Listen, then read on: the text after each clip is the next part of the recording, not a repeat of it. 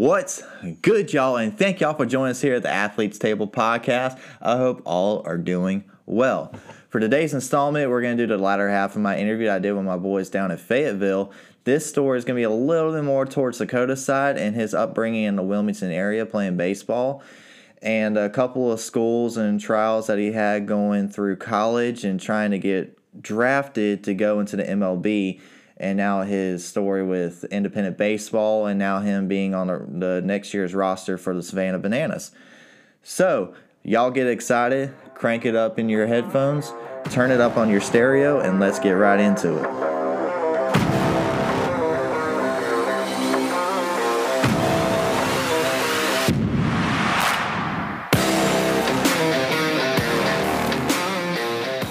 We're going to ask you the same question. What's your earliest memory with baseball? Well, it had to be, when I was 4. Almost kind of the same deal with Ryan. Once I was able to really just throw a ball, hold a bat, I mean, just instantly fell in love. And just from then on, it was one of those things to where I wanted to see how far I could take this. And luckily the trains never stopped and the fire's been still burning. Mm-hmm. And honestly, it was ever since I made just contact with a baseball swinging. Mm-hmm. I mean, there was just no better feeling, and I wanted to have that feeling. I mean, it sounds cliche, but for the rest of my life. Yeah. And it kept going from there. Yeah, because I remember whenever we were coming up, I knew about you in Little League. We never played together, unfortunately, but yeah, I think we were in different divisions at the time. But you were younger. Yeah, you're in a younger one. I mean, I'm a year younger than you, so not a full year, but when it comes to it came to that, yeah, I was a year younger than you, but I knew your name. I'm pretty sure you knew of my name at the time. Mm-hmm. So everybody there knew you as a hitter. That's the one thing you were always known for. That's the only thing you've ever been known as. And I can remember the first time that we formally met, was at Rock Solid. Yeah, had a practice and Coastal Athletics. We were at the batting cages, and I remember seeing you. I was like, "You look familiar." And we walked over, and we were like, "Hey, you play at Winter Park, don't you?" I was like, "Yeah." He was like, "Yeah." I was like, "I've seen you multiple times." Yeah. And we ended up going to the same middle school. Yeah. And that's when it just clicked, and ever Boom. Since then we've been practicing together for ages. Out to now. Yeah, ages, man, ages. So our roots go way deep, and I don't see them coming up for ever. Absolutely. I don't think it'll ever come up. But no, never. We ended up playing middle school ball together. Yep. We ended up going, you went up to high school and started telling everybody about me because I saved, I don't know how many of your no-hitters. You saved a ton. I'm tooting my own horn here, but let this be known, Dylan was one of the best outfielders that I've ever played with. And the no-hitters he was talking about, he saved one was a perfect game. And the other one, I didn't get a 3-2 fastball in the corner and walked the guy when I didn't miss a spot. But off of one of our really good childhood friends, Tyler Horrell, who I wish he would have got to continue to play the game of baseball because he was a big switch hitting catcher. Speaking of injuries, absolute beast. Yeah. I mean, the guy could hit it a country mile, and he was a guy you wanted to be around because he made the game fun and relaxed for you. And every time me and him would face off, it was like one of the biggest, friendliest rivalries that we could ever have. Oh, it was awesome to watch. It was awesome because, I mean, even competing against him, it was always fun to watch him. Of everything that he did on a baseball field, played the game right, played it with respect, And he's an awesome dude. Awesome guy, awesome player, and he smoked Honestly, two of my fastballs. I would love for Tyler to get on the podcast. Oh, yeah. Like us three. Yeah, but he smoked two of my fastballs that I threw. That he knew it was coming because he's caught me for a long time. Right. He knew they were coming. Drilled two of them that I even turned around and said, "That's gone." And Dylan jumps up on the fence twice in the same game and robs him of 2 home runs. Oh, shit. And that saved my no-hitter that I had. And then when we played Burgal, Kid stuck his bat out, dink shot up the middle.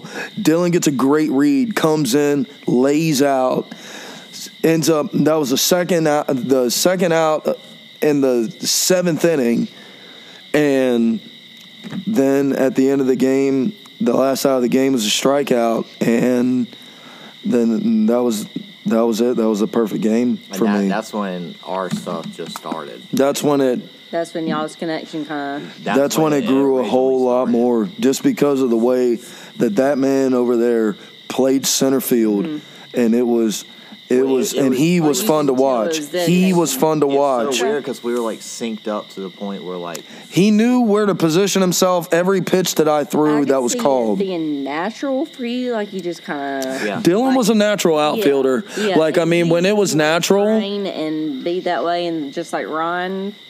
He was a natural outfielder by far, and he tracked it down like a dog, and I mean it was to the point to where if I gave up a hit that was in the air anywhere in center field, I didn't have to worry about anything. It was easy. It's like the same way like you playing basketball. Somebody has a natural rebound. They naturally see how a shot's coming up and where it's going to hit. Very, very aware of where they are on the court. It's the same way. So that was our introduction together. And that's where we realized, like, the sync that we have, the natural, like, awareness of each other. Be like, okay, just like him and Ryan. Exactly. Yeah. They have a separate bond. He's here. This is going to happen. All 3 of us played together. It would have been the exact same way. Yeah. Absolutely. Right there. And that only amped up when we went to high school. It did. You ended up going to high school right after that. You went to Heidi Trask High School with me. But you went a year before me. I did. So what was that freshman year like? What was your first start? Well, to kind of go back a little bit, that year also in middle school, that was when I also hit my growth spurt. I was 6'1", 185, middle school, and I was one of the first players ever to actually, and I know you remember this game, that I actually hit one out of our field. Yeah. Because our field was 380 down the left field line, 420 to dead center, 390 to the gap, and that was 385 to the gap. Well, I ended up... It was our first playoff game that I ended up hitting one. My first 400-foot home run ever came when I was in 8th grade. I hit one over the dead center field wall on a high fastball, and that was the first one that's really been punched out of our middle school at that time. And then when I got to my freshman year, I mean, I had some decent tools, but that first year was a transition. Played football while I was there. Got in the weight room, got stronger. Started to learn how to compete on a different level in a different sport. But you know, basketball to pretty much keep me in shape to get ready to play. We were both like for that. Baseball. Yeah, we were the same way. And then when it just got back on the diamond and I had to do what I loved again, the transition was a little quick. I mean, I was playing showcase when I was in 7th and 8th grade. You know, spot on. Every now and again, because the players on that team were unbelievable. I mean, I can't even count on 2 hands how many of those guys went Division I. But yeah, that transition, it happened pretty quick. I got thrown on varsity my freshman year. I got to play shortstop. We didn't have a JV. No, but I still had the opportunity to start. We didn't have enough people. I could have been on the bench as well. I mean, but I got the opportunity to get a first start opening day when we played, and first AB, the first hit I had was off a senior that was pretty good from Topsail. He ended up going JUCO. And first hit, I hit one over the left field wall. And that was my first hit in high school, was a home run. Yeah. And I remember that too. And I was in the crowd whenever that happened. Yeah. And, you know, and it kind of went on from there. But the thing is that the biggest thing I had to learn was between the ears. It really was, because I can confidently say it. I wasn't the greatest teammate. I know I wasn't. I had a terrible attitude. But, yeah, I was a head case for sure. And, you know, I got repercussions from that. I mean, I was kicked out of practice a lot. What repercussions did you have? I did. Yeah, I did have a lot, because I didn't know how to handle.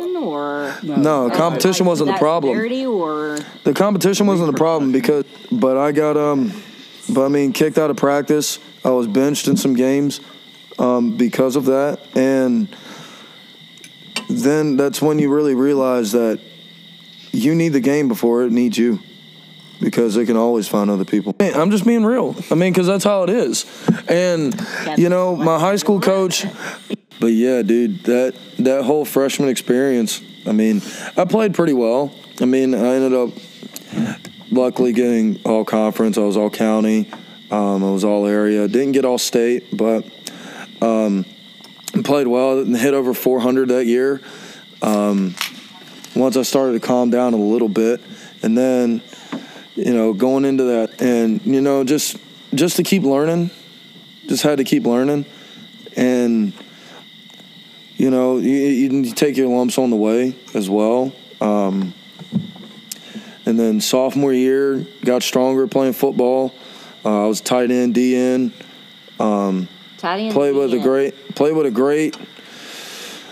great teammates, a lot of great athletes. And then transitioned that into basketball. And you were my quarterback. I was.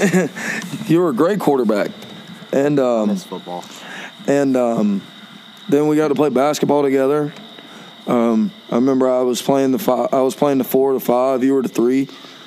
And then we got on the diamond where we knew that's where we were going to connect, and we kept up the work process from there.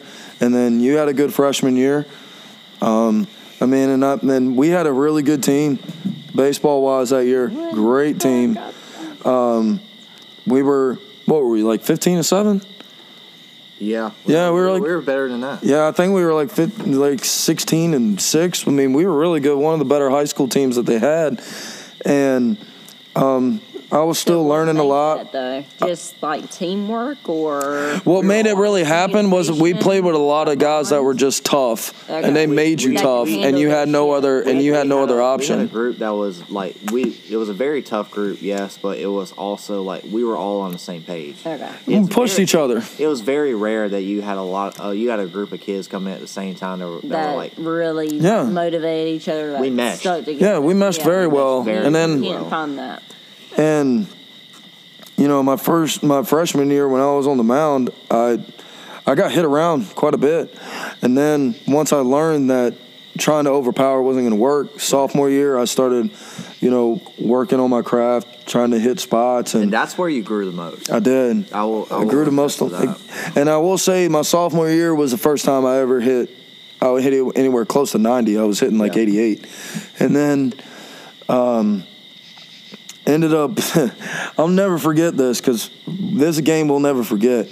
We're playing Dixon, really, really, really tough baseball school. The year before, a friend of mine, Rookie Davis, got drafted in 13th round, made it to the big leagues with the Reds. His real name Rookie? Rookie, yep. That was his real name. Yeah, big dude, threw 96 miles an hour. To the Yankees. Okay. Yeah. Hold on. Okay, we're not. Okay. And then, so they were predominantly known for being a really good baseball school, and at the time they were throwing a guy that was committed. And we ended up going 12 innings strong. Our starter went 4. I came in and I threw the last 8. And I threw 149 pitches, and we ended up coming out of that game with a win. And if we want to test to that was the game that I actually got my confidence to be a starting shortstop. He did, because Dylan made some plays over there that really saved the game for us too. And then me and our catcher, Andrew, played 4 years of college baseball, one of the best players Trask has ever seen. Going to playing at Brunswick Community College and then on the Pfeiffer, which we are trying to get on the podcast too. Yeah, I mean, he was a great player. We pushed each other hard too. He went yard that game. I went yard that game, and they scored 2 runs, and we were tied 2-2 all the way to the 12th. And Chris Martin comes up with a 2-out, 2-run double in the top half of the 12th, and I ended up going on the mound and finishing it off. And we had a good team. We made a really good run. That was another year. I hit over 400. Andrew hit over 400. Dylan hit right near 400.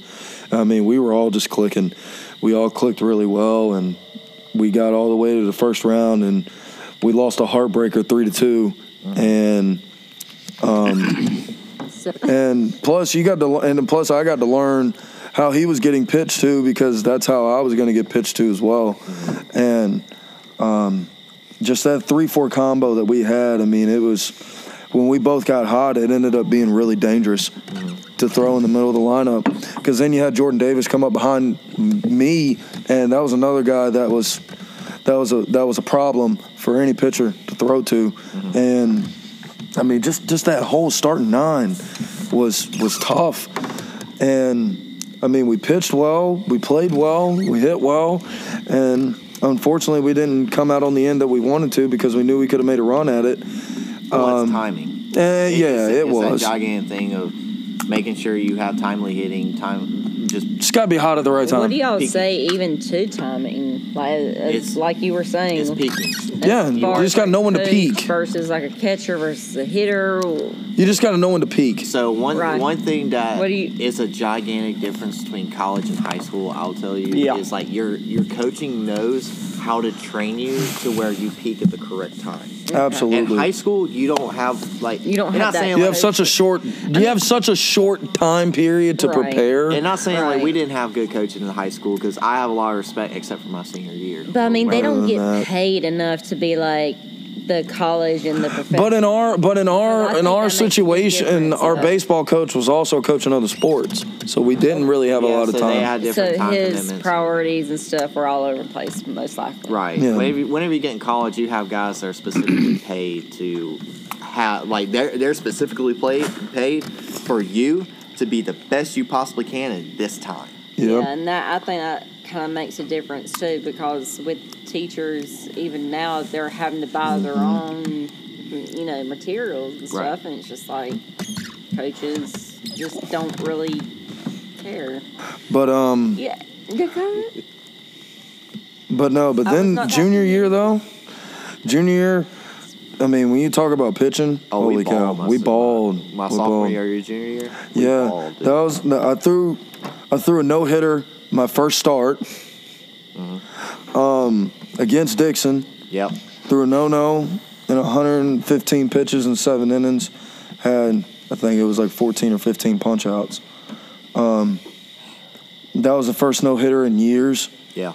And we had multiple that year too. Yeah. And then I know Patrick had a couple. Sean had a couple. We just had a lot of really good starts. Yeah. And our pitching was carrying us. We didn't hit all that well. That was the worst year that I hit. That was the worst year that we all hit. Yeah, I ended up, I got some interest from some schools after sophomore year just for the track that I was on. And I had a couple Division I looks. It wasn't nothing serious. And then junior year, after I threw that no-hitter, and I was like 2 for 3 that game with a couple doubles, I started hearing from some other schools. I heard from East Carolina. I heard from UNCW right after that game. I heard from Campbell. Yeah. Heard from Campbell. Heard from UNC Greensboro. Yeah. I heard from quite a few schools, and I didn't hit as well as I wanted to. I hit right around 360 that year, but that was also coming behind a 430 year. Because one cool memory I remember my sophomore year was, we were down 5-3 to Lakewood, and I came up with 1 out in the bottom of the 7th and I hit a walk-off grand slam. Yeah. Really? Yeah, my sophomore year I hit 4 home runs and 4 of them were grand slams. So what was your best year that you would say? By far, that was my senior year because I was more of a late bloomer. Junior year, the good thing about my junior year was I finally got to go through more adversity. And more adversity changed my mental game. It changed from me throwing my shit when I would get mad, when I got out and things like that, and things just didn't go my way, to where my junior year, when the whole year wasn't going my way, I learned how to deal with that in a whole different perspective. I wasn't throwing shit no more. I wasn't yelling at my teammates to make a play anymore. I wasn't doing any of that. And then senior year. And also, you realize your senior year, like me and you both combined, because I can attest to this because we played the middle together. There was people that were on you the whole time too, which had a lot to do with it. I was on you constantly. Mm-hmm. You had coaching your senior year that was on you constantly, and you were arguably the best player on our team. I mean, nobody's going to sit there and argue, and you're going to be humble, and you should be. But that you had multiple people that were on you constantly, mm-hmm. and even the best players on a team, they need people on it. They need people pushing them. Even if, like me, I was probably second, third best. Maybe I'm not even gonna say that. I'm not gonna toot my horn like that. But like me and you fed off of each other to the point where it was like that 1-2 combo. But you pushed me to be better, I pushed you to be better, and we were not going to accept anything less. No, because I mean, and the thing that made us carry through was, dude. I mean, we tirelessly worked. I mean, we were asking our parents to just take us to the field just so we could just take ground balls, throw, hit. I mean, just put in all the extra time. When you invest, you invest. And then I will say this: when you have people on you. And then when you have people that have this expectation that you have, there comes a lot of pressure. I had a lot of pressure because of the way people viewed me, and I didn't view that as myself at all. And the way people were viewing me, it added a lot of pressure. If I didn't perform, heard about it the next day, not just from a few other people, but I heard it from everybody because they knew how much I loved the game. Just because you were so dedicated that they thought you were overconfident, or they thought I was overrated. Okay. I was called overrated constantly. I was pretty much constantly told I wasn't going to do anything with it. I was constantly told so many negative connotations to where I wanted to be in my baseball career because of how much I loved it and how much I was dedicated to it, that people would say things like that to draw me out of what I wanted to do, and all it did was just make me want to work even more. Not just people want to see you fail so they succeed in their own way. That was pretty much how it was. And that right there, that what you're doing now. The fire, when I mentioned the fire kept burning, the fire ignited even further. Yeah. And then within that, I mean, you constantly have, there was newspaper guy was on me and Dylan and Andrew when Andrew was there. And, it's just there was constant pressure, and if it wasn't for the teammates I had and the coaching that I had, not even just being on me to push myself to be a better player and a better person, but they were also the same people that told me that they the same people that told me like fuck all of everything that's on the outside. You control what happens on the inside. Yeah. And then they all knew that I wanted to push and I wanted to make it, and I had great teammates that even when I wasn't a great teammate, they were great teammates to me. Yeah. And I will always say this too, if it wasn't for them, I wouldn't be where I am. And they relieved a lot of that pressure because they didn't see me as who are they, so we can give some shout outs. I mean, you got Jordan Davis, Chris Martin, Andrew, Josh Wright. I feel like we're at the Oscars. Austin Richardson. So and back off of that. Yeah, you're talking about the pressure that we put on ourselves as athletes in high school that take pride in what they want to do, that know they want to do this like in the future wise. At least for me, and I if you want my opinion, I can give it. But like, give it. Be open. how that pressure, I know we're going to get to it, I promise. What type of pressure did you put on yourself along with the guys that you were with? You wanted to go to college. You knew 100% without a doubt you wanted to go to college. Mm-hmm. I can test it to my side, but I want to hear your side. What type of pressure did you put on yourself to say, I need to do what I can to make it to college? Whatever it is, I don't know if you were thinking just straight D1 like I was, or it didn't matter. But like, what type of pressure did you put on yourself to say like, hey, this is my standard. This is what I want to do. Like, how I'm not going below this. You're not going below that. So like, what? To be honest, looking at it, probably a little too much. I agree with that. For sure, because all I ever wanted to do was, to me, of course, everybody wanted to go D1. Right. Everybody. Right. Me, Ryan, you, everybody. We all did. But it got to the point where I was like, I just want a chance. Mm-hmm. And then I was doing anything that I could possible just to get a chance. Right. Not to fight hard for it.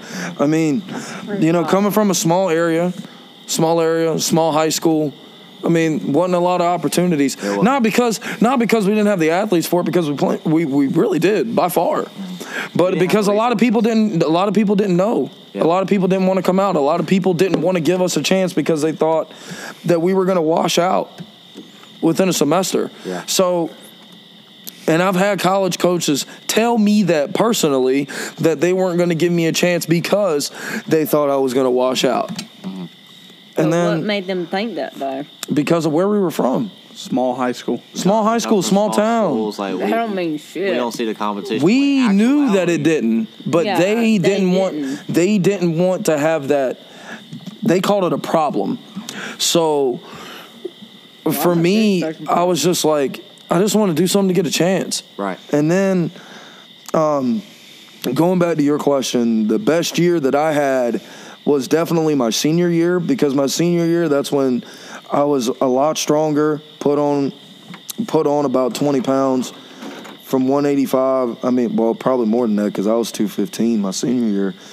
That was the best year I had in football.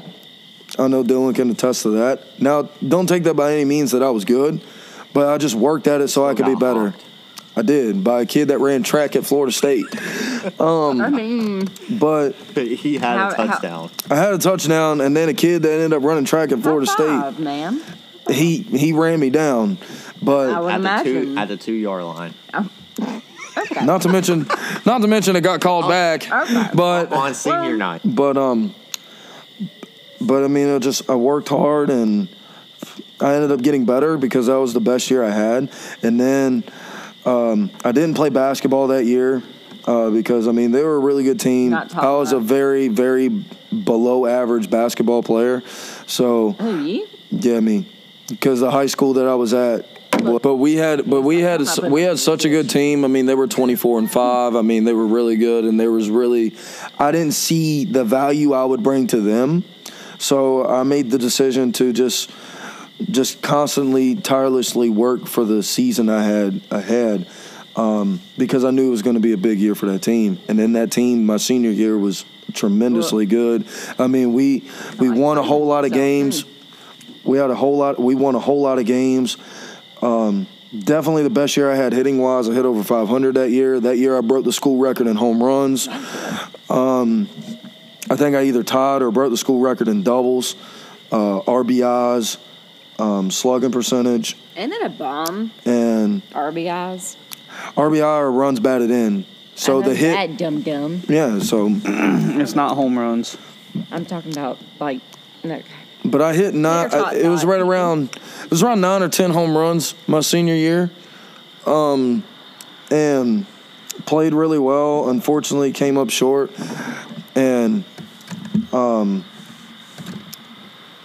then that's when I started getting opportunities from junior colleges because the Division I stopped looking, Division IIs didn't really look, and then. Wake Tech gave me a shot right out of JUCO, right out of high school, shall I say, to go JUCO. And then, so I made the decision to go there right after high school ended. And That was another transition, for sure. Yeah, Big one. I was about to ask about that. Giant one. Yeah. Giant one. I mean, what makes that transition so different? speed. For people that never play collegiate athletics, because there's a lot of people that play high school athletics. College, if you're going JUCO, NCAA, NAIA, it doesn't matter. Like it's gonna the speed is speed. That is the main thing. Speed and IQ. Mm-hmm. You see the game totally different. You see the game from a whole different perspective because it's not even tools. Right. Everybody's got tools when you get there. Everybody.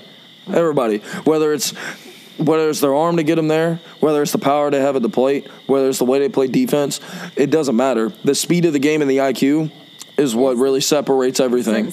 How long did it take you to catch up? Both of y'all came. Say a semester. Yeah. Say a semester. Yeah. Because when you go in that freshman year, I mean, you're not adjusted to that yet. So then the speed. I would actually say about halfway through the first semester is when you finally start getting semi-adjusted to it. Yeah. You're still not fully used to it. Nope. You still find yourself falling into those same high school habits every now and again. And also learning how to manage. Yeah, manage your time. You gotta know how to manage because you're away from home. At that point. You gotta manage your. I mean, and I can tell, and it's a little bit different on the Division I side. Because we had people to do it for us, and I still struggled. I mean, I had my own advisors. I had 2 to 3 advisors. I had my own trainers. My coaches did all this. I had my own people for academics, and I still struggled. JUCO, you're on your own. JUCO, you're 100% on. You're on your own. You learn how to figure it out. That's a gigantic difference between Division I to JUCO because we're all on 2 totally different. Sometimes I think that's a little better to kind of learn on your own, but then again, it's going to go one of 2 ways. I go for both ways because having someone there to kind of guide you and coach you, that's good. But then you have your instincts where it's like, I shouldn't do this or I shouldn't do that. Yeah, I mean. Or is that just like a pedestrian type of thought? Because the thing is but I mean, that's the thing. I mean, you got to figure it out and figure it out quick once you're in JUCO because nobody's going to do it for you. Nope. You're going to be struggling. I mean, me and him both struggle. There's going to be 2 outcomes. You're either going to do it or you're not. Yeah, exactly. You're either going to suck it up and you're going to do it yourself and you're going to succeed. I can tell you from my side, at the Division I level, my freshman year, I was at like a 2.1 GPA and I was struggling like hell. Mm-hmm. Like I couldn't handle the workload and I wasn't even lifting at the time. It was just practices, scheduling my classes, making sure I'm everywhere on time. See, that's also the difference between JUCO and Division I. We don't have a dead period at all, like Division I does. What do you mean dead period? There's not so much pressure? Division I, y'all got don't y'all have like training dead periods where y'all only have an X amount of days y'all can practice in the fall, X amount of days y'all can practice in the winter, like in the summer. X amount of days you can practice in the spring. With us, there was none. That. No, and we had a certain point up till I think it was like October. No, not maybe September, October. We had like a little bit of a dead period where we could do all that. But you had an X amount of time where they had like a shorter amount of time to kind of get this started, or the opposite. Our coaches were held to. They had a certain amount of time that they could. It was called a dead period because coaches couldn't be involved. Right. But we had the optional quote unquote practices that we were supposed to be held for, and our weightlifting. Our trainers couldn't be involved, but they could give us the workouts, and we did our own thing. And it was like, this is optional. It's an optional required. Yeah. It was different with y'all too. We were able to train all year round. Okay. And with coaches. And the thing is in JUCO, like I said, you figured it out on your own. You talking about you struggle, I struggle bad. School wise, academics wise, what were you like? Oh, dude, I was on academic probation after my freshman year. Did you have an advisor? No. You didn't have an advisor at all. See, that's the difference right there. Mm-hmm. I had 3. And you had none. None. And you were what? I was on academic probation. After my freshman year, I was able to play because I was barely eligible, and then I went on academic probation after that year. So really, is the obviously the obvious of what it's been for fucking years now. Give a damn who hears this. So basically, it's just schooling, just kind of where you're at. Resources. Yeah, but it was on me. But it was on me. I'm not afraid to admit that. No, because that's fine. Because I didn't do what I was supposed to do. And then in tune to that, my freshman year was the worst year I had in college. I hit right at 300, didn't hit any home runs, struggled big time second half of the season, and my grades weren't good. Life wasn't going too well for me either off the field. Made some bad decisions. But so, a question to that. Do you think your problems in school and how you were living outside of class? Because I know you didn't like go absolutely berserk. No, you didn't do anything like stupid like I did. But I will say this: that freshman year, I lost 3 very important people to me that passed away. So I went through it. What their names? One of them was David. Respect. David. One of them was David because David looked up to me. Mm-hmm. So when I found out that he passed away, then that took a toll on me. Had 2 family members pass away that were really, really close to me. Then it just took a toll on me. I was angry for a long time. I didn't get what I needed to get done in school. I didn't, even though I worked hard at it, didn't perform well on the field. And in tune, it led to me having a really bad freshman year. Not only that, but the teammates I had, they were great players. They were. But then some of the ways I was treated because of some things that I didn't want to do that they were doing, that I just didn't want to get involved in. Drinking, things like that, which I have no problem with anybody doing because that's their own thing. But when you drag my name through the mud because I didn't want to do that, that's when I start to have a problem. Right. But then you have a sit down then. Then right after that, I was on academic probation following year, Ryan's freshman year. I had the red shirt that year because I didn't take care of what I needed to take care of. I got baseball taken away from me very, very fast, and it made me realize a whole lot. Yeah. When I mentioned my freshman year of high school, when the game doesn't need you and you need it, that's another way I realized that the game didn't need me. Not at all. Never did. Never does. Not even to this day. Because there will always be more people. Right. There will always be more players. And then when I realized that and then I finally got myself back on track, I made the decision that I was going to fix it myself. And luckily I did, because not even just a support system, but me willing to do it and having the will and the drive, the same that I do on the field, put it in off the field. It ended up making that year a whole lot better, even though I didn't even play that year. See, and then, what I respect with Ryan's mom and your mom, obviously, is the dedication that your parents had, this and your other. And that's for Dakota. This one. Yeah, so right there. You gotta have a good support system. My dad was there a lot.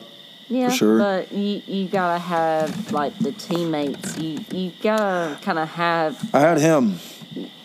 I had him. It can get very. I had both of them. It can get very dark. It can. Because went to a dark hole. You're your biggest. That's critic. where I'm at. Yeah. Yeah. And so, then we also had a coach that believed in us. This kooky summer college coach, Frank Fulton, that we went and played on. We played on a team. He was fucking out of Virginia. Okay. He was hilarious. I already knew from But the the thing is, his favorite thing to say, his absolute favorite thing to say is like, "Hey guys, I got six kids. You know what I like to do." Dude, I got to tell this story. This story was one of the best things that I've ever heard.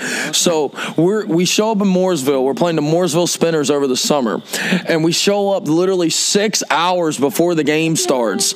And we're all sitting in cookout. And then we finally get to go to the field.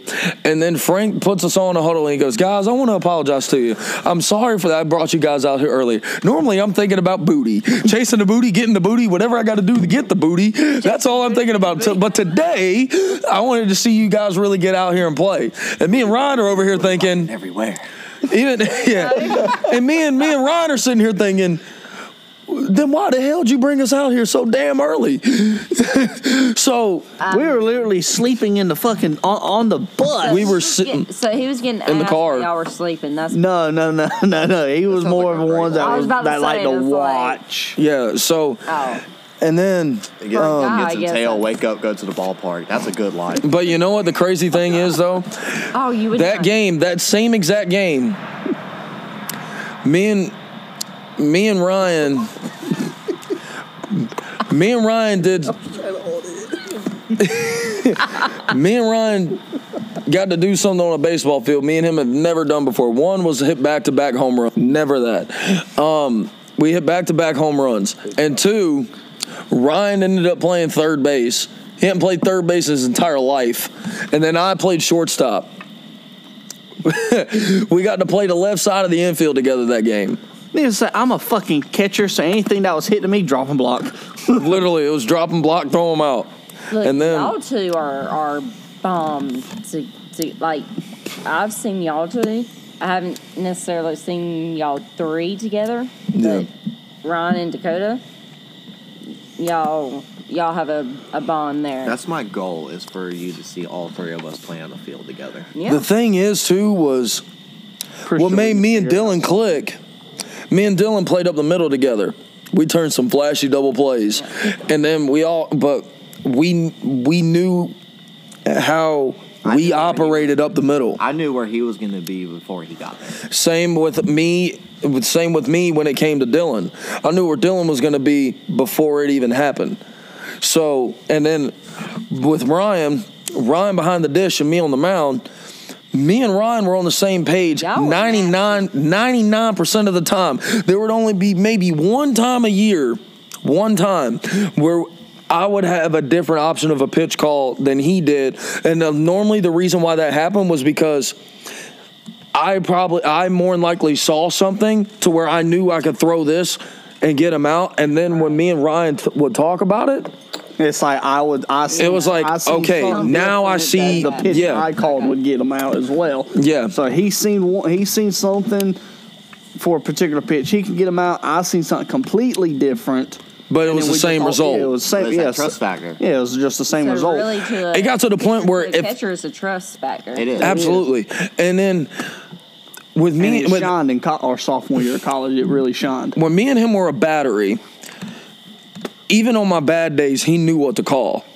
Even if I had two pitches that didn't work that day, he knew what to call, and it was still successful. Yeah. And then after that, tell me those. And then, Ryan had his experience his freshman year that I stood up for him a lot.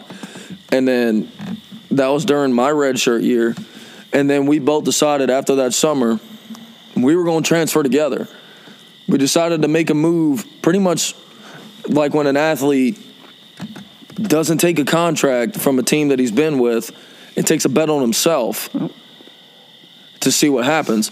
Me and him took a bet on each other to see what happened. So we ended up going to Prince George together, and I'll never forget, I had a conversation with his mom telling her, he comes with me. Okay.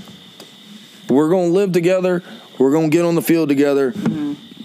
And just something crazy is going to happen.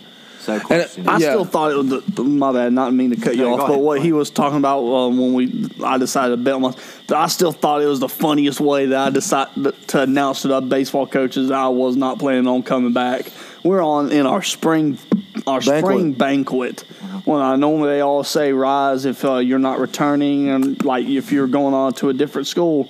Normally that's for the sophomores. Right. My ass stood the fuck up. I was like, both. I was like, I'd be damned if I'm gonna be here another year. I stood up and the coaches looking at me all big eyed and all that kind of stuff. Say, yeah, fuck you guys. I was like, I'm not coming back here. Thing is though, it wasn't even like that. We were on we were on a very talented team. That team was very good. Very, very good. I remember coming to watch y'all play. It was very good. But it was just, it wasn't the fit for me and him, which is why we ended up transferring him. That's a big. That's I a big decision. also had some little bit of other reasons too, a little bit darker too. So. You and me both did. But I'll go ahead and get into that. So the reason why me and Dakota are the way we are, right now, is Dakota practically he saved my life.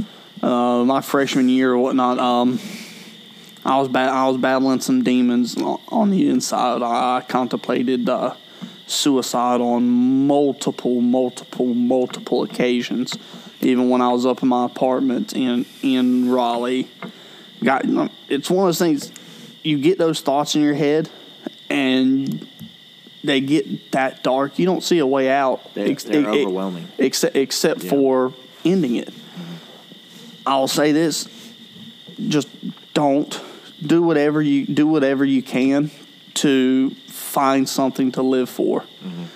I didn't realize how close I was until I was a shotgun barrel deep in my mouth, safety off, ready to pull the trigger. And normally, if you've been around me long enough, you know my phone stays on silent, almost constantly stays on vibrate. Just one particular time, the ringer was on. And at that moment when I was slowly squeezing the trigger, my phone went off, and it snapped me out of that little trance I was in. I was fully 100% committed. I was bullied and ridiculed constantly by teammates, coaches, and fellow supposedly quote air quotes friends, telling me I wouldn't ever amount to anything because I was leaving, and I quit the baseball team. I quit the baseball team because my mother had fucking back surgery. That's the reason why I quit. Mm-hmm. I quit. My mother had back surgery. My sister, she was a senior in high school. Dad was working all the time, and he just got admitted to the hospital because he got bit by a brown recluse and had to have surgical gauze packed in there. So he was in the hospital having to be easy. So no one was at the house to take care of my mother. Right. I was out of school. Yes, we were still playing, but I had to do what I had to do to take care of my family. Mm-hmm. And the backlash that I got was fucking... It was ridiculous. It was ridiculous. To the point that I had a 12-gauge shotgun shoved in my mouth, ready to pull the trigger, and get a text message from Dakota that snatched me out of that trance. And all that text message was, "Are you okay, brother? I know something's going on." That's all. Sometimes that's all it takes is just one text message, just checking in on somebody. You never know what that other person's going through. And I don't know what made him decide to send that text message, but that text message he sent saved my life. I wouldn't be sitting here today if it wasn't for that text message. And the thing about it is, too, man, you never, like Ryan said, you never know. Because that's something, and I know we've been as close as can be for a long time. You know that's how I am. Well, we've all, because I've known Dakota longer than I've known you, Ryan. Yeah. But regardless, like, we've all been there for each other, and we've all battled dark instances. Yep. Not to compare one to the other. Well, yeah, absolutely. I would never do anything like that. Yeah, I know. Everybody's difficult is different. Yeah, absolutely. So we've all battled like certain difficulties in our lives, mm-hmm. But the thing is, like, we've all been there together. Correct. We've all challenged each other. We've all brought each other up. We've all brought each other down when we needed to. Yep.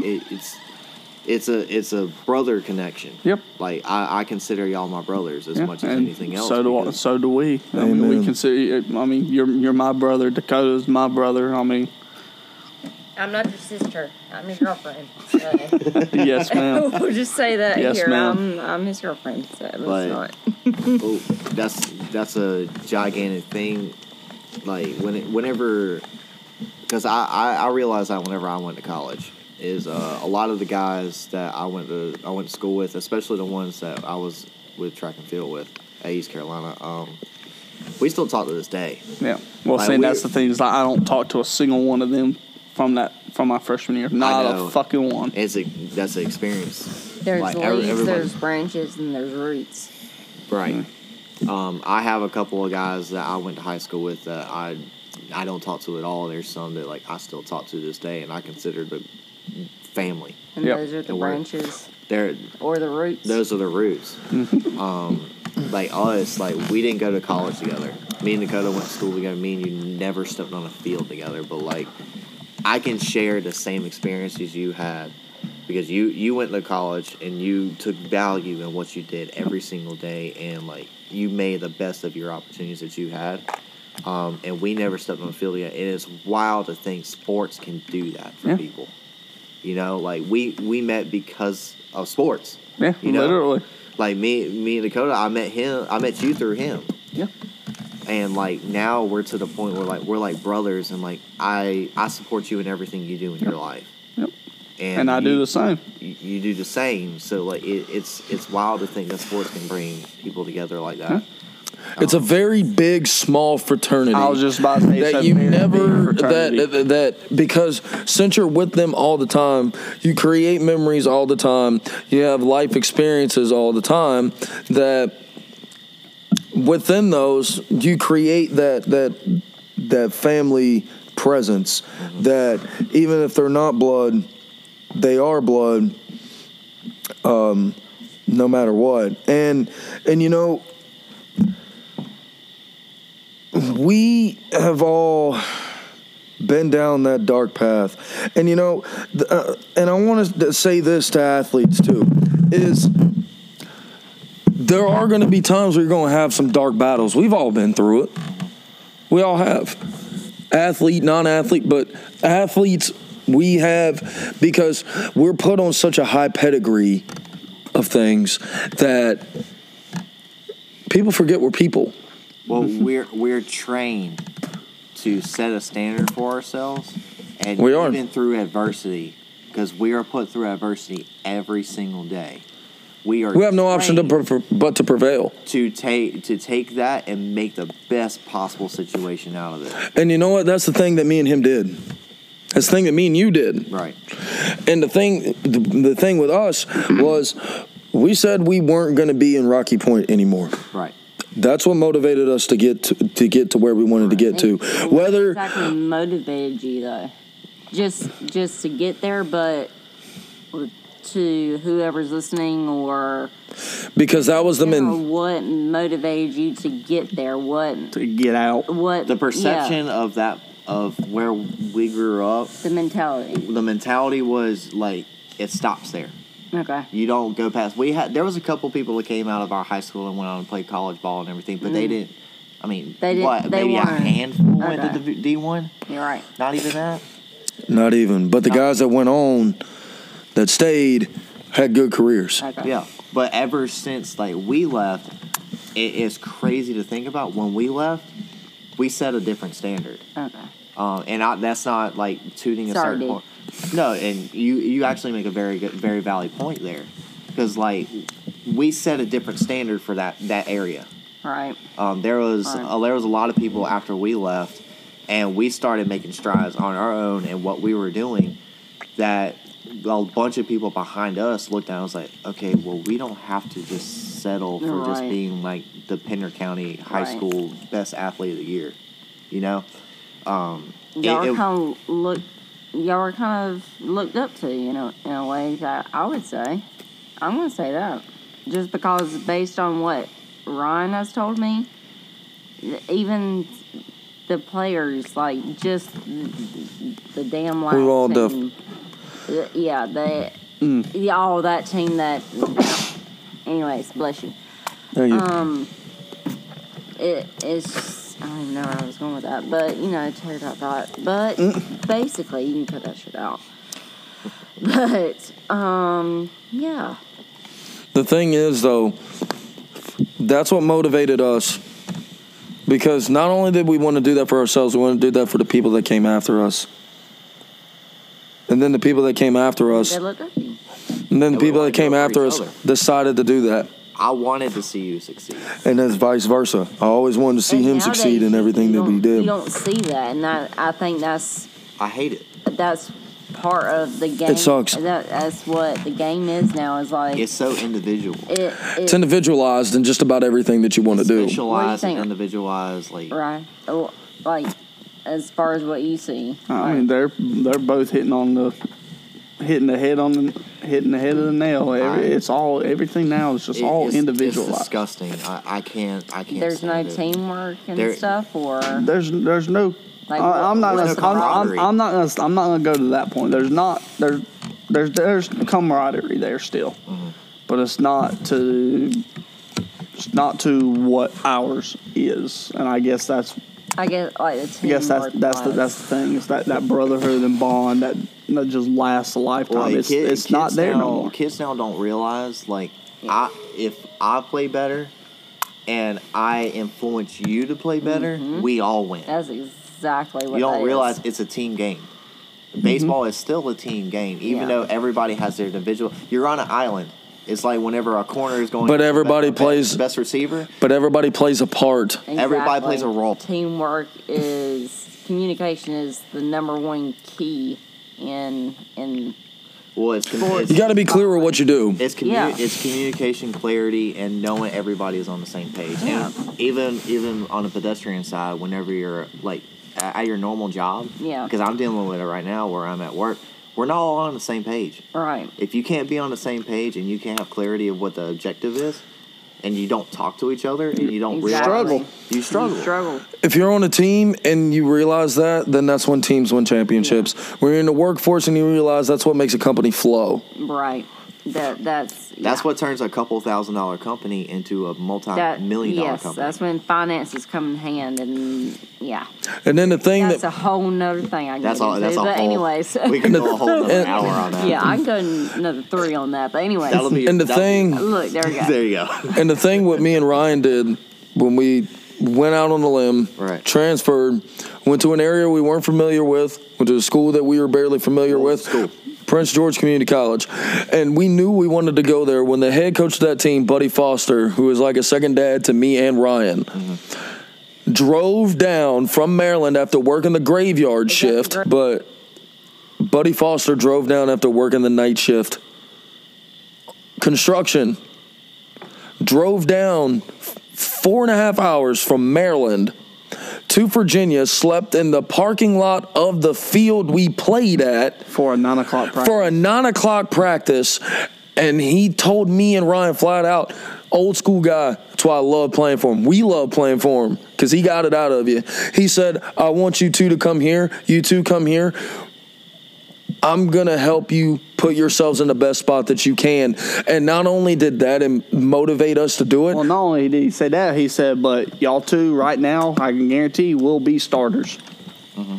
And he's not the type of guy that's going to bullshit. He's going to bring it to you flat out. And that's how he brought it flat out to his mom, my dad, and we were both like, okay, let's go. So we went out on the limb, went to Maryland that year. During the fall, the goal was to get to the World Series. Flat out. With the guys that came back, to the new transfers that came in, to the freshmen that got recruited, that was our thing. We're going to the World Series. And the funny thing is, that fall we started out 0-7. Yeah, we sucked. See, then the last 7 games of the fall went on a 7-game run. Yeah, 1-7 after that. Went into the season, and we said we're going to keep the streak going from the fall. Went on an 11-game run. Right. Then, hell, in 7 games, we are leading the country in runs scored. In everything. In just about every offensive category in 7 games. No, it wasn't even 7 games. It was 5 games. We had 92 runs scored in 5 games. And this is in college. Right. Okay, we're not playing. First 5 games, a guy that didn't even normally start. You were with the Owls or. No, this is with the Owls. Yes. That's when I was here. Yeah.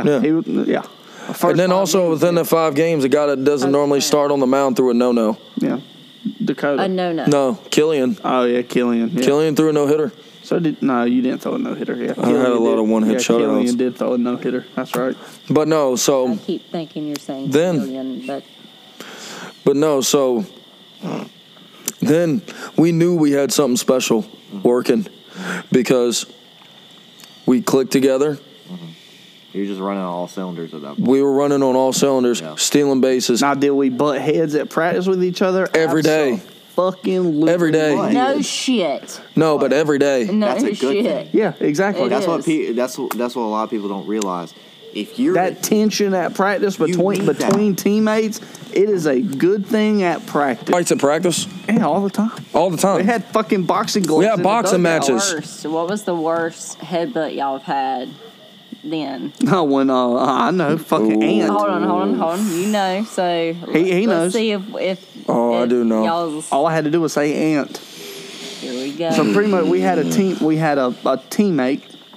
We were in the middle of class, and we get a text from our roommate saying our apartment's been robbed. Oh, I remember this. Yeah. Dakota told me. Yeah. We go back. Just about all of our shit's gone. Both PlayStations are fucking gone. All of our laptops are fucking gone. Everything valuable you could think of is gone. Yeah. I don't know, like I remember when. I don't know. Okay. I don't know what the hell happened and made us think to go try this, because the teammate that was living with us at the time that did it. We felt bad because he was having a problem with his roommates that were also on the team. Yes. So we opened our doors for him. Well, we found out that he went back to that apartment later on that day after our place got robbed, carrying a duffel bag full of fucking shit. I don't know how we got that info. So we decided we went back to that apartment, went to that room. Unbeknownst to him, he's back at me and Dakota's place. Sure as shit.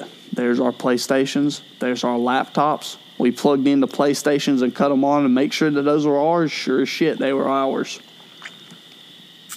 So we packed all of that shit up, and we literally messaged every single one of our teammates, minus him, and told all of them to get their ass to our apartment. That we had an issue we had to deal with as a team. So this was the teammate.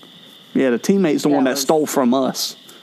So we messaged every single one of our teammates, minus him, saying we got a big problem. We need y'all here. Here's the thing. We didn't touch. We had with athletes. We had 35 guys in our apartment. In a two-bedroom apartment. We had 35 guys there.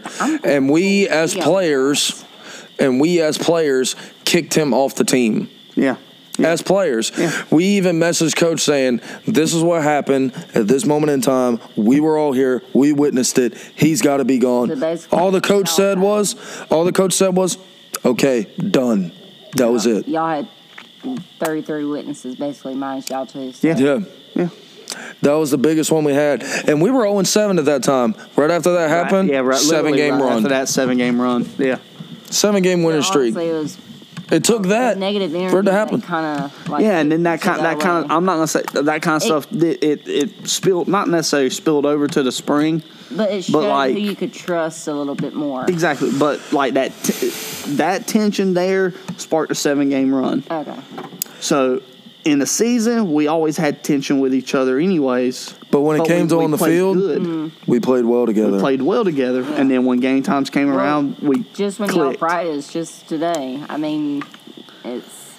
But the thing is, too, that year, that was the best year that this school's ever had. We went 33-15. 33-13. Well, 33-13. I was counting the World Series. I'm not. I don't even think y'all probably realized even then, like the communication, the bond until then. And no, looking back at it now, no, we didn't. And I can see that now, just looking back, that I can imagine just y'all forming that type of bond, and that's what really created that for y'all. And it did. That really helped. It did. And I mean, that year we had, I think, 12 coming from behind wins. We were nicknamed the Cardiac Kids because we didn't turn on until the 7th inning. That was literally our nickname. We had college coaches coming down not to recruit us, but to watch us play. Yeah. Like they would take time away from. I can't repeat them.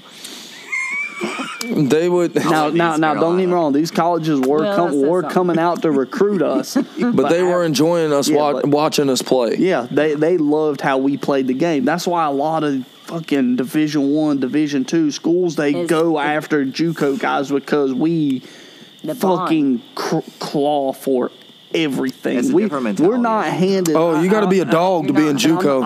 I'm not meaning this in a bad way, but from the JUCO guy looking at the Division I athlete, especially like a Division I baseball player, we weren't handed the quote unquote the silver spoon. Mm-hmm. We had to fight for everything we got. And that's not saying that those guys that got there didn't have to scratch and claw their way to get there, because a lot of them have. Oh, yes, yeah. And that was the first time they've been handed things. Yeah, it's not, which is never a bad thing, because when you fight for that, you deserve that. Yeah. But then period and point blank. On how determined you are and how good you are. And also being in the right place at the right time. Exactly. I mean, you can work your ass off, but that doesn't mean you're going to end up. Very true. That it's connections, it's the time and being and place, seen like at the right time. And the thing is, that year, it was just such a special year. And then one of the coolest moments that me and him have had on a field together, aside from getting the last out to go to the World Series, was in the regional tournament. Ryan comes up in the bottom half of the 10th inning. It was 10th. That's right. We tied it. We were tied 5-5. Is this when y'all play with the Owls? Yeah. Yep. This is at Prince George. We're in the conference tournament. We're playing Butler. Yeah, the worst team in the conference that made it. Yeah, the worst team in the conference. They were not the worst team in the conference. A couple of teams in the conference didn't. They only played 10 games all year. Yeah, and they were the number 4 seed. We were the number 1 seed. They gave us a run for our money. We were down 5-0 going into the 9th with 1 out. Yeah, scored 5 runs in the bottom of the 9th, tied it. Hence the nickname the Cardiac Kids, because we always waited for you about to have a heart attack before we decided to turn it on. And the thing is, that year nobody fret when we were down. Because then when it got to crunch time, our biggest thing was championship innings. 7th inning and on. We won the championship innings, which led us to winning a whole heck of a lot of games. And that was something Coach Buddy always preached on. Doesn't matter, the first 6 innings win the championship innings. So when we get to the bottom of the 10th, we get a guy on. And Coach Buddy, I'll never forget hearing it, because I know Ryan won't either. Ryan's about to come up to the plate, and Coach Buddy goes, "Well, no. You're going a little bit too fast right there now. You're missing something drastic." Which one? Bring it back here. Right. Killian was on first. I was initially supposed to bunt him over to second base to put him in the scoring position. I bunted the first ball foul. Yeah. And then whatever the guy's name, balks. Yeah, he balks. And then goes a second. And then Coach Buddy tells Ryan, he goes, "Ryan, step out." He steps out. He looks at Ryan. He goes, "Ryan, in this fucking game." In the middle of the fucking In the middle of the at-bat. Ryan comes in this fucking game. Ryan comes up. Good man. He gets he literally just gets a fastball that middle end. One of the pretty much where he thrived on our college career. And he turns on this ball, hits the top of the wall, and here comes the run. Came around to score. Ryan hits a walk-off double. My first ever walk-off in my whole entire baseball career. But then the second game comes around. I'm 0 for 8 going into this at-bat in the tournament. And we're playing our rival, Montgomery. We're in the bottom half of the 9th. But then we come back in. I'm coming up in the bottom of the 9th. We got a runner on. Beto, who had a great college career. He ties the game. He's with a single. He's on first. And I'll never forget Brandon Crosby. Shout out to him because he had a great year in pro ball this year. One of the best teammates and players that me and Ryan have ever shared a field with by far. He tells me, he said, "Dude, you're about to end this." I'm like, "Okay." So I come up. I get into a 3-2 count. Guy hangs me a curveball. And my thing was I hit 25. McFadden Alley. I hit 25 doubles my sophomore year, and 20 of them went to right center. So everybody was nicknaming it McFadden Alley. So I get a curveball in the outer half of the plate, and I hit it right to where I normally would. Hit double to right center, and then as soon as I hit it, I saw Bay take off. He doesn't. Shout out to my Harry Potter fans. He doesn't let off the gas. So then he just slides in before the throw. Just slides in. And then I hit a walk-off double to send us to the championship. And then the article that came out the next day was the Carolina boys walk off back-to-back games. That's awesome. So that was definitely one of definitely top 3. If not top 2. I'm saying top 2. That me and Ryan have got to share on a field with. The number one thing. Hold on, I'm curious about number 1 because that's what he just said. Yes, the number one thing that even though we didn't come out victorious on this was I got to throw to Ryan in the College World Series the first game. That's awesome. And that was against the 2-time defending, or were they the 3-time at that point? Mm-hmm. The 3-time defending national champions. We faced off in the first fucking round of the World Series. The 3-time defending national champs. And the thing was we got to the World Series. It didn't end the way we wanted it to, even though we had the team. But if that team was special, me and Ryan got to share that together.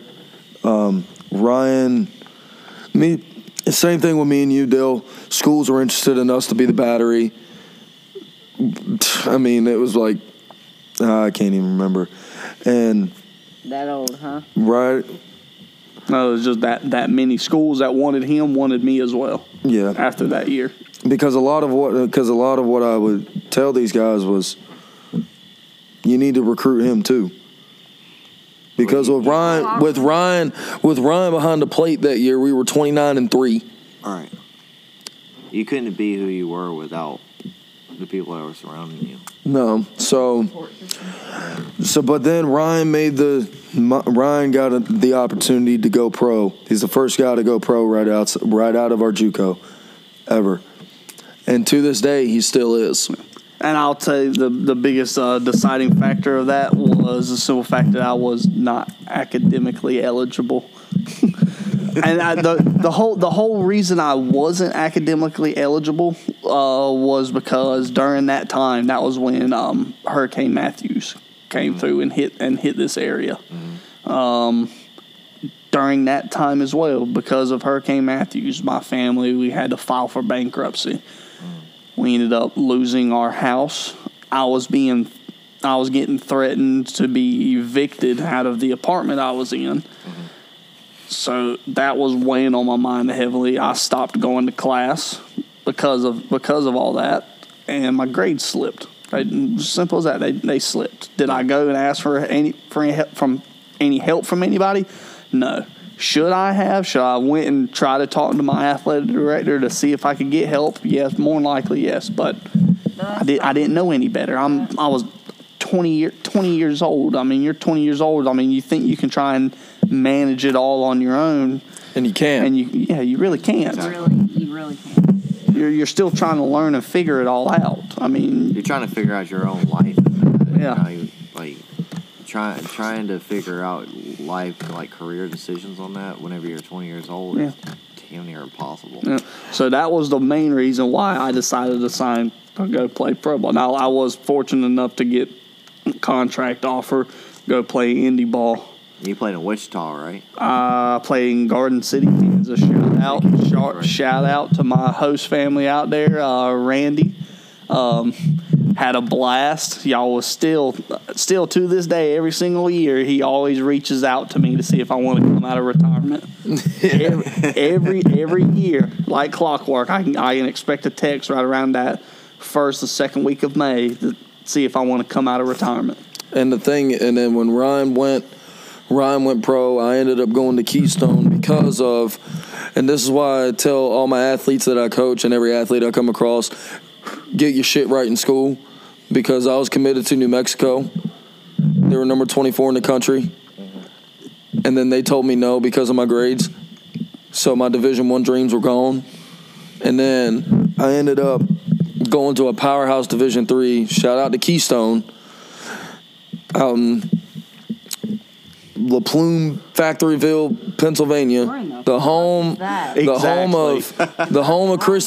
of Christy Mathewson. Shout out to them.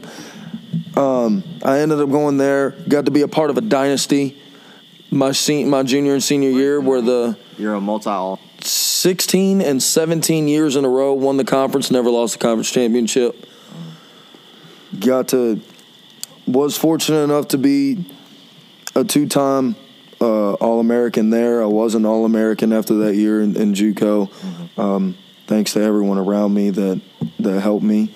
And really, if it wasn't that year for Buddy Foster and Gene Bowles and Jimmy Williams, all the coaching staff we had there, believing not just in me, but in me and him, then we wouldn't have gotten as far with the game as we have, because I'll never forget the thing that Coach Buddy said to me when I first showed up on campus was, "Look, kid, I believe in you. Now you got to get your shit together so I can promote you." I'll just say this also. I got shafted out of the all-decade team, just letting you know, Coach Foster. But it was his guy, too, and I know you were, too, and he even said that was the toughest decision he had to make. Okay, 29-3 behind the plate, runner-up for a Gold Glove. Come on. I know. At least an honorable mention or something. But yeah, so then I went to Keystone, got to play for Jamie Shevchik, one of the best college coaches ever. In just a 22-ish year time period. I mean, the guy's got 17 conference championships, has gotten the Brewster Whitecaps in the Cape Cod League to 4 championships in his 7 years of being there. 7 years at the helm. Ryan Smythe, my hitting coach. Coach Straub, who was my pitching coach for a while, and Caleb, former player there, was my pitching coach junior year. And I got to play for such a great staff with some unbelievable ballers. And just FYI, that was a school I would have went to, too, if I didn't get my pro contract. Yeah. I would have figured out a way. These coaches that you keep on bringing up, were they a large reason why you went to that school? Or did you have other reasons? That was a large reason. That was one of the larger reasons. The largest reason why I went there is because I saw one thing, and that was winning.